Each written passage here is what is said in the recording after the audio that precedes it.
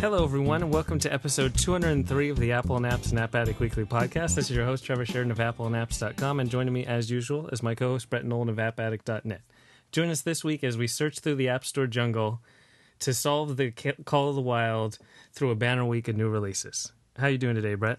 I'm doing pretty good. Yes, it was a banner week of new releases. Lots of stuff to take your time. My birthday was this past Friday, so my weekend was filled with my party. My daughter's party is coming up. Her birthday's coming up this week, and then lots and lots of gaming on my iPad because there was so much good stuff released. Yeah, lengthy stuff. Yes, again, yeah. And then a collective happy birthday from me and all of our listeners. Oh, thank you. And so there's not the most Apple news going on. I mean, we've had the events. We know that there's going to be new MacBooks by the time we reach the end of October, but we're just starting out in October. So in the meantime, there's going to be apps. And the first one is iLondon. It's from the makers of iPo and iDoyle. And they've created classic animated new editions of famous books and stories that you know, but they just keep going to different authors. And now they've tried their craft for Jack London stories. Yeah, so this is to put out now because it's a celebration of the 100 years since the death of Jack London, and it's three of his short stories. So these aren't like the big stories like White Fang and Call of the Wild. These are perhaps lesser known but small stories that they can do their craft, where they do an amazing job of taking these tales and making this whole interactive experience with beautiful illustrations, little things you can interact with that you just tap around the screen, and you find all these little kind of Easter eggs of things you can tap on and interact with, and then you just get this wonderful story that just comes to life because of all of this work that the iClassic guys have put into this, and it just makes the whole story that much better.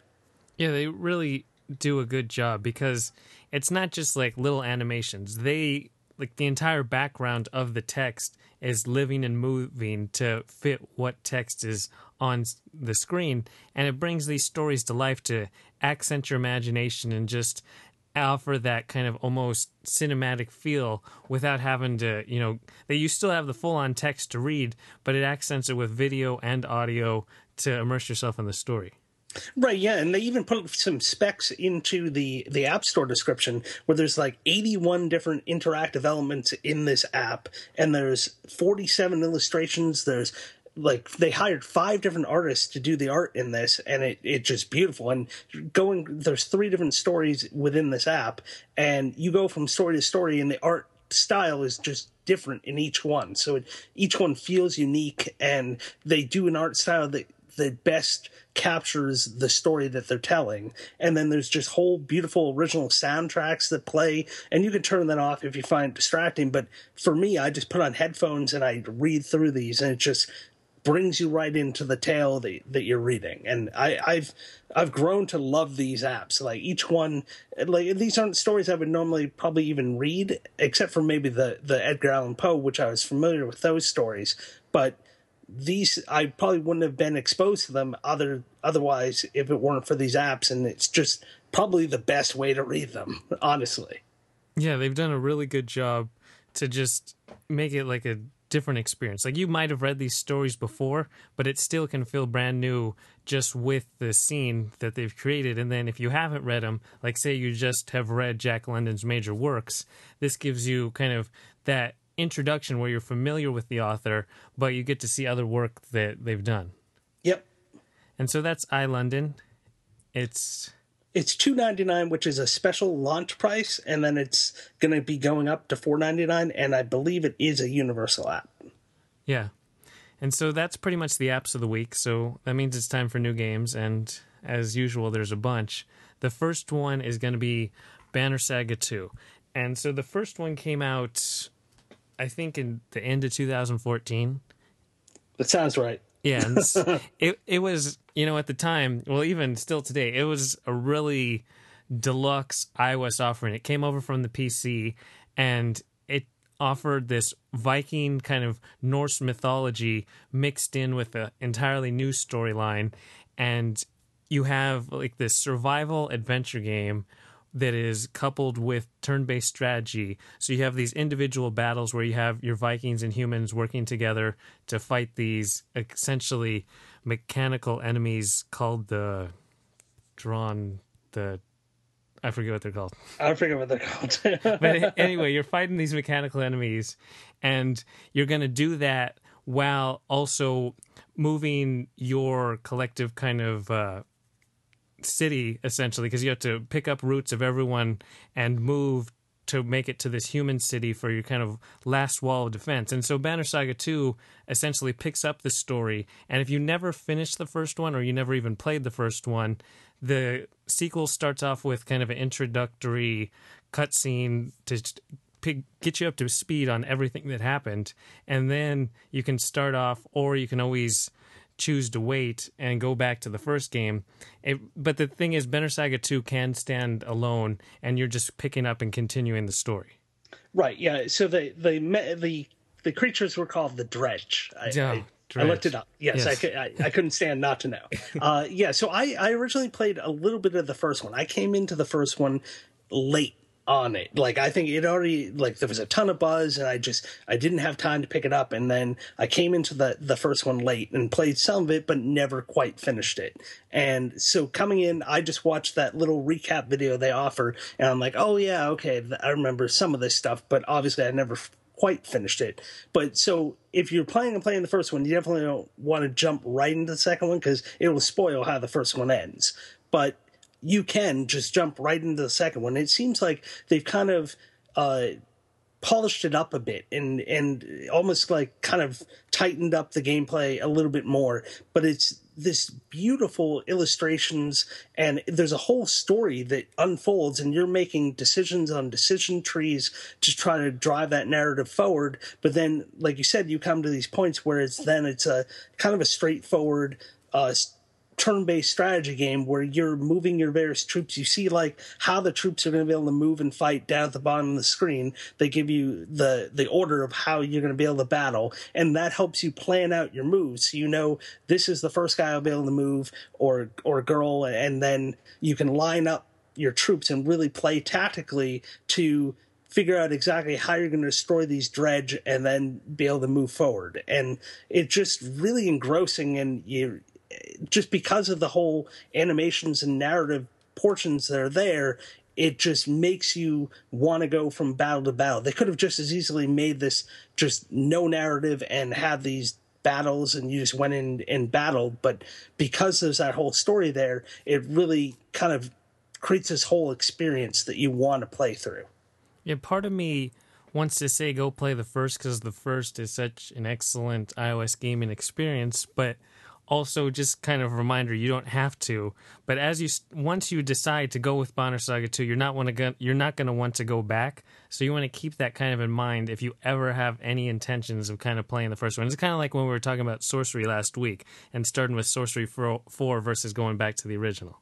Right, exactly. Yeah, it's kind of you're drawing that line in the sand if you hadn't played the first one, if you just decide to jump in, because odds are you're not going to go back if you play starting from the second one. But it's your choice. You can just jump right into this one, and as long as you watch that little video, you kind of understand who the characters are. There will be a little learning curve on the actual tactical gameplay, but they still do like an intro to kind of teach you the basic moves and how it all works, how the whole system works. So you don't have to worry about that. And the game is absolutely gorgeous. Like, it looks like a painting in motion when you have your caravan of ships going down the river. Oh yeah, I mean, it looks like you're watching like a animated feature film, like a high quality animated feature film, like one that would be Academy Award nominated kind of thing. Yeah, it's absolutely gorgeous. And then they do so much to the storyline. It could be like its own kind of movie standalone story without any of the gameplay elements included. And then you couple that with the two different ways to play. So you have that kind of decision engine set up like a point and click adventure almost, where you have to choose the different quotes and response when you're in discussions with other characters, and then you also have to choose, like, do I want to stand at this point if there's a blockade in the river, or I might have to face some enemies, or do I try to ram through and possibly damage my ship? So you have that decisions, and then you're going to actually get into that tactical strategy system, which also stands on its own. So they could have they, like you said, could have made just a strategy game where you go from battle to battle, or they could just made like a point and click adventure story game, but instead they combine them both together.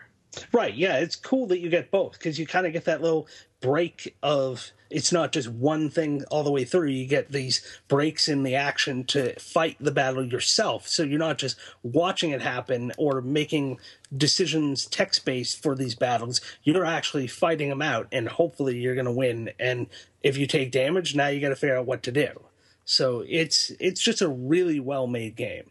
And it seems like the sequel, the actual battle, really it amps up the strategy, so there's a lot more varying tactics to deal with, because you have like 6 different units who all have their own kind of specials, as well as range and then attack power, and so do the enemies. I mean, each enemy has a shield power as well as a health, and you have to choose essentially each move just for an attack which one you want to attack, and that's before you get into position. And then even before a match starts, you get to choose what sequence your characters will go into. So you can have a particular big Viking go first. You want to make sure that your archer might be in the back and protected by a Viking, but always have like a turn that's at the relatively beginning of the set of turns, so you have that long range attack. And you change your strategy as you go, and you deal with losing units. They'll count injuries that sustain across your entire adventure, so you want to make sure you don't have your units take too much damage as you go as well.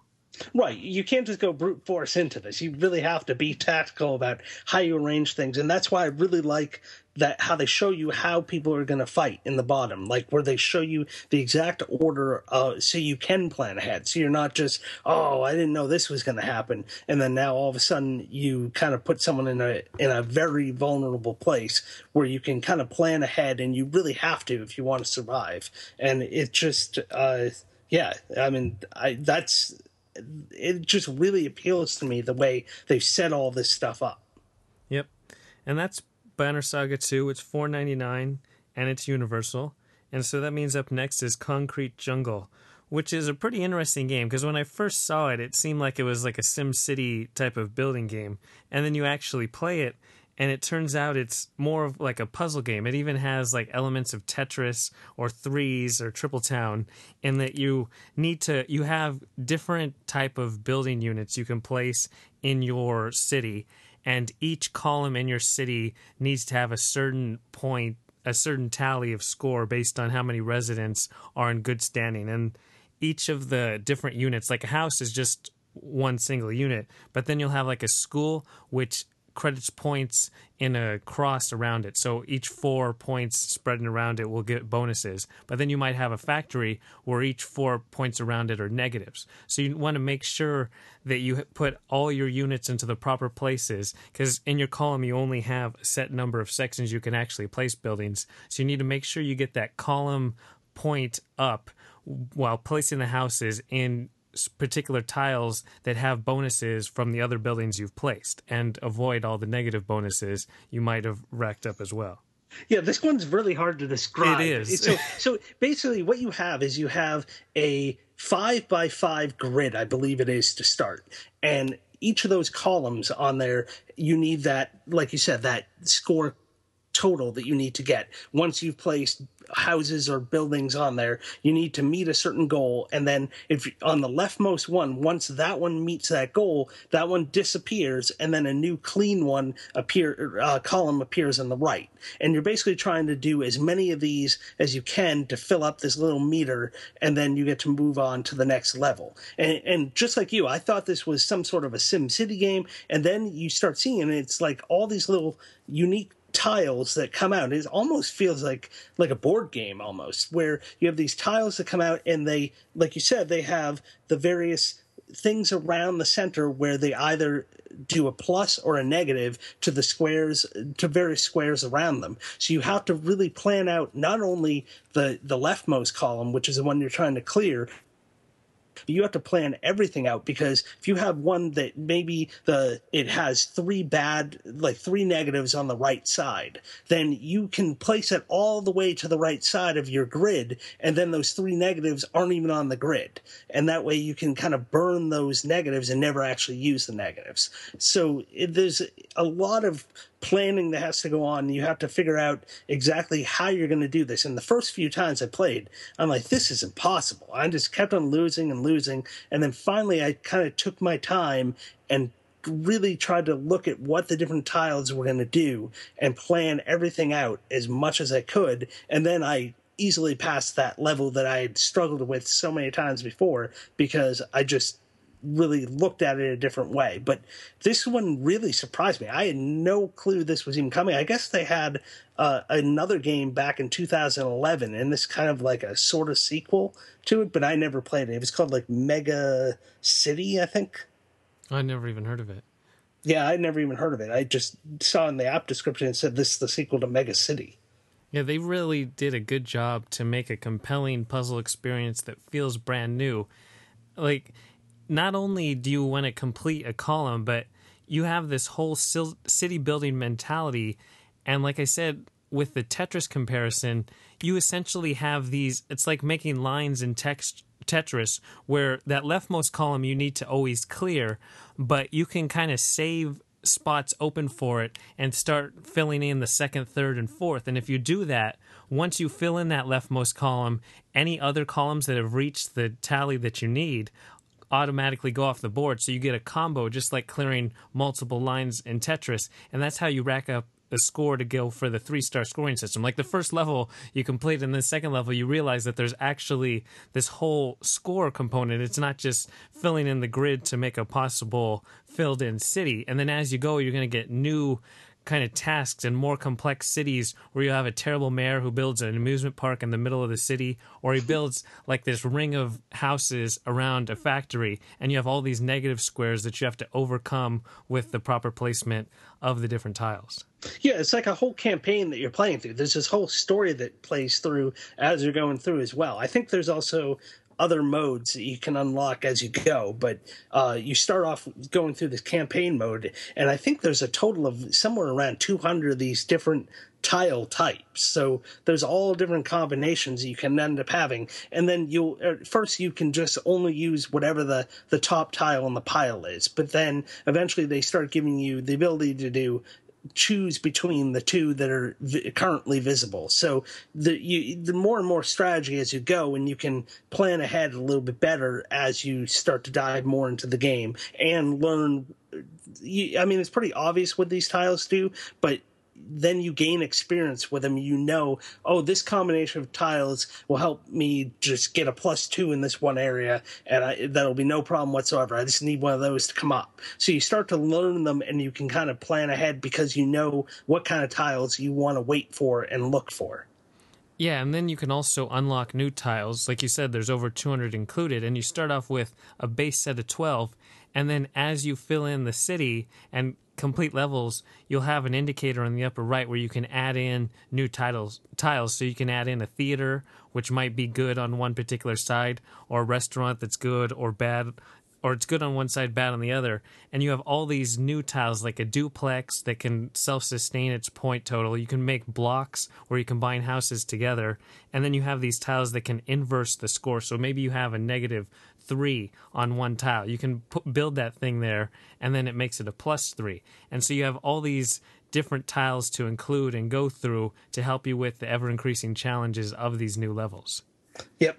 Yeah, the one thing I will say about this is it definitely works better on an iPad. I think if you had like a larger, like a plus screen, it'll work well on that too, but I can't imagine playing this on a regular smaller iPhone or even a smaller iPod touchscreen. There's a lot that you kind of have to see, but I don't know. Did you play it on your phone at all or not? No, I just played on the iPad. Okay, yeah. I would definitely recommend like a larger screen just because you really want to see what's going on with these various tiles.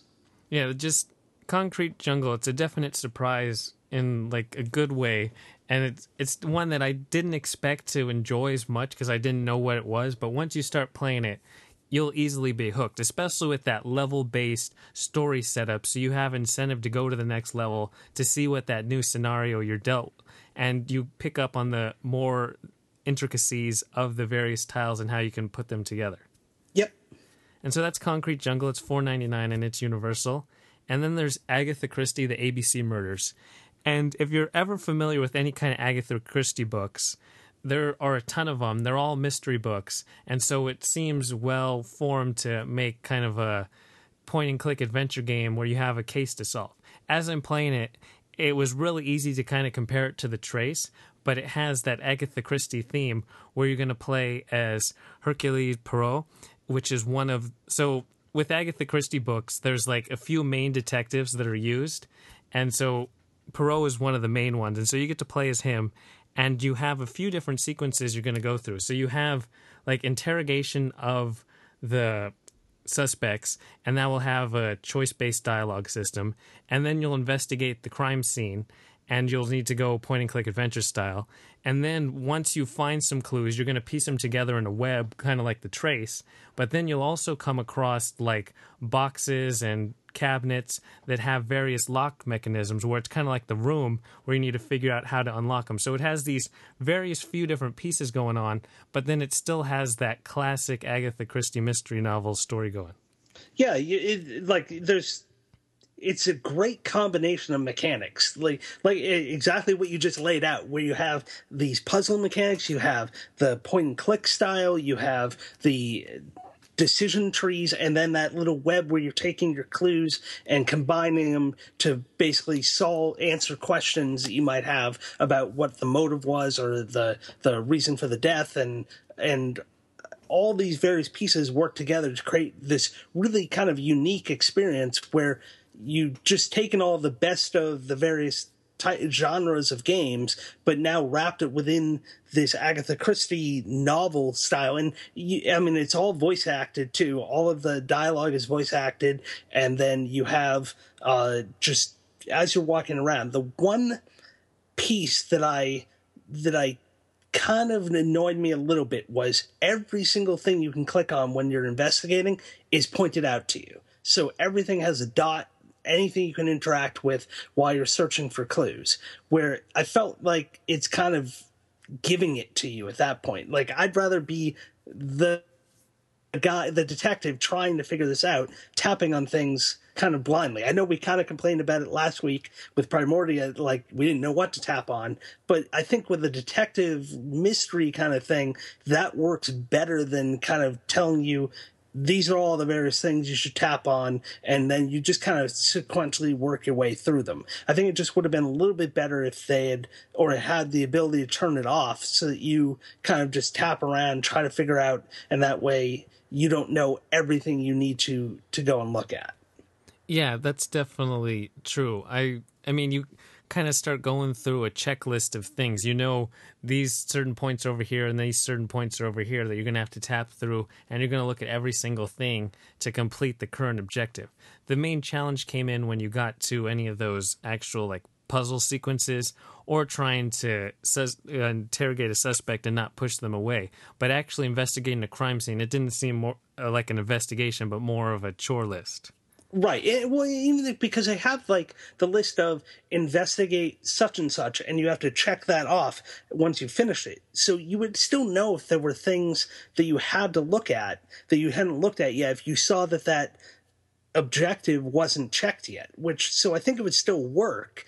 And then that would be your one hint that maybe you need to look a little bit more. And I just think it would have been better for that. But it's not saying that I'm not really enjoying the game, because I am. And just because of especially those puzzle elements where you're trying to open various boxes and other things and get to those. The one other part that seemed a little weird that was when there's like this kind of like everything looks blurry, and then you tap and you're looking closer at objects, and it seemed to like give me you found the area you're supposed to click on to search, even though I was way away from where I was supposed to actually tap. I don't know. It just seemed like it was pretty forgiving rather than making me really tap on the area that it expected me to tap on. I had to tap and hold to drag. That was that warmer, colder thing, and it becomes greener when you're warmer to where you need to be? No, not that. I'm talking about when everything's blurry and then there's like 3 various things you need to look closer at. They have several of those, and you basically tap in, and then it becomes focused, and then you see one of your little things checks off that you found when it says "good for looking at such and such," and then I don't want to give anything away, but there were like some of those where I was like way on the other side of the screen tapping, and it seemed to recognize that I found the third one. Oh, okay. I was thinking more of that hotter, warmer thing where you like pinpoint and zoom in, where you drag your finger and hold. Okay. But yeah, I know what you're saying. The one thing about each of the points that are highlighted, each one does open more of the story. You're not tapping on it and just looking at an item. Each one comes with a little bit of story voice dialogue to kind of develop further the mystery and open up potential suspects. Yeah, and some of them, there'll be objects where now you have to turn them around and look at them to find clues on them as well. So it's not just, you're not just tapping for the sake of tapping and nothing happens. Some of them you'll go in and actually have more to do. It's just they're shown where you need to tap. And then the overarching storyline is going to keep you intrigued to figure out the mystery, because I've never read an Agatha Christie book, but I know of them, and I know that usually whoever you think did it didn't actually end up doing it. So there's some of the best like pure mystery kind of twist at the end ideas. So the story in this one is based on a particular book, but if you haven't read the book, you'll definitely be interested to see what happens. Yeah, the Agatha Christie's have good red herrings to try to lead you down the wrong path, and then you're like, oh, why did I fall for that? But they do it to you. Yep. And so that's Agatha Christie, The ABC Murders, and it's $6.99. It's Universal. Okay, and then one last one I just want to mention was Paperback the Game, which this is a digital implementation of a word-building, deck-building card game that's like a physical game, and now it's been turned into a digital app. And basically the way the game works is there's a common set of cards, and these cards have either a single letter or they have like maybe an TE or an ED or some other common combination of letters that you can use to form a word. And basically everyone is dealt a common set of cards. They each have the same initial sets of cards, which consists of some wild cards and then some basic letters. And on your turn, you basically take the 5 top cards off your deck and you try to build a word with them. The different letters are worth different amounts of money. So when you play a word, say you play the word house, you would get each of those letters is worth some amount of money. The money you get from playing that word, you can then buy new letters from the common area of letters, and then that helps you build better words going forward. Everything's dealt out, and you just get like a random set of cards from your deck until you run through your deck, and it gets shuffled, and then you, like any kind of deck building game. And the goal is to basically finish these like kitschy novels, which they're at the top of the screen, and each of them are worth a certain amount of points. So once 2 of those piles of those novels are purchased, then the game's over. But the higher amount of money that you can form from your word, the better one of those cards you can buy, and then it'll earn you more points toward the end game. So it's kind of this whole balancing act where you're trying to build words, buy better letters, and then you got to figure out when you should be buying letters versus buying points. But if you buy letters, then there's a better chance that you'll be able to build better words to buy these higher point valued books. And then on the letter cards themselves, there's also the possibility that they have like a special ability, and these might let you draw more cards to build like on your next turn. If like say you play this E that says 3 more cards in your next turn, so your next turn instead of 5 cards, you'll get 8 cards to try to form a word. So you can probably form a bigger word. Or you might get one that sets all your wild cards are now worth 2 points. 2 cents. So now you'll be able to earn more money on that next turn, and then you'll be able to purchase better cards or one of these books. So it's just a really interesting way of doing a word game where it's this whole deck building element as well.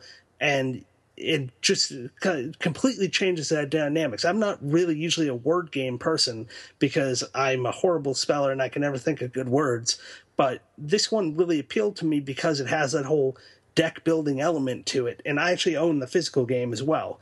And it's just a really well done implementation. It doesn't have multiplayer yet, but that's coming, or online multiplayer, I should say. You can play up to 4 players locally. And you can have like pass and play, so you basically make your word, pass it to the next player, and then, or you can play against AI players, and there's 2 different levels of AI that you can play against. So there's a lot of replayability here, just even without the online multiplayer, because you can just keep on playing against, and you always get different deals of cards. So there's lots of replayability. Yeah, I was going to ask you if you own the physical version and how it compares. I do. I haven't actually sat down to play the physical version. I got it actually in a trade on Board Game Geek, so I haven't sat down to play it yet because I think it's a little too difficult for my daughter. My 9-year-old tends to be my person I play most of my board games with. And so for her, a word game is not necessarily the best thing where me and her are playing against each other. So I kind of really wanted to play this just so I could learn the app, learn the game as well. So it's kind of a way to teach me how to play the physical game. And then I can maybe try it with her. I think she's still a little young to play it. I think maybe she could come up, but I think it's the type of thing she would get a little frustrated with. But I mean, definitely, like, graphics wise, it looks identical to the actual physical game, and it looks like they did a really good job of translating the physical game to the digital form. Excellent. And so when you say the deck building, you're adding different kinds of letter types. Yeah, so you're buying actual letters. So on the cards, it'll have like any letter of the alphabet, or it'll have like a combination of 2 letters on it. And then these go into your deck of cards. So then on your turn, you're basically dealing out 5 cards from the top of your deck. And so you'd then use those letters, and you can take a common letter as well to form a word. And then those letters have certain money values on them, and then so the money you earn from playing your word, all the different letters have different amounts that you can buy that letter for, or that card for it. So you'll have certain cards that are dealt out. You don't have a choice of anything. You have a choice of just what happens to be the top cards that have been dealt out for purchase, for anyone to purchase. And then when you purchase one of those, it slides out, and then a new card slides in to replace it. And so it's just this constant playing words to earn money to then buy new cards, and then they go into your deck, and you don't know what's going to come out of your deck. So you can't really plan. You know that it would be useful to have an ED to form like a longer word that has those extra letters on the end, and maybe that ED is going to earn you 4 cents if it's played. So you really want to purchase cards that are going to earn you money, or they'll help you form words more quickly. Okay, makes sense. And so that's Paperback the Game? It's Universal, and it's $3.99. And I know before we ended... Oh, yes. So just one other thing that just came out, which I had mentioned because I saw it at PAX East this past year, earlier this year, and it's by Brain and Brain, who did Doggins, and this is Burly Men at Sea, which is their new kind of adventure game with that neat drag to open up the world style. And it's basically these 3 bearded brothers that go on a seaworthy adventure, and it's longer than Doggins, and it's definitely worth taking a look. And that one is $4.99 in Universal as well. And I think that's everything for episode 203. Yep, that's all I got. To everyone listening, we hope you enjoyed, and we'll talk to you next time. Talk to you later.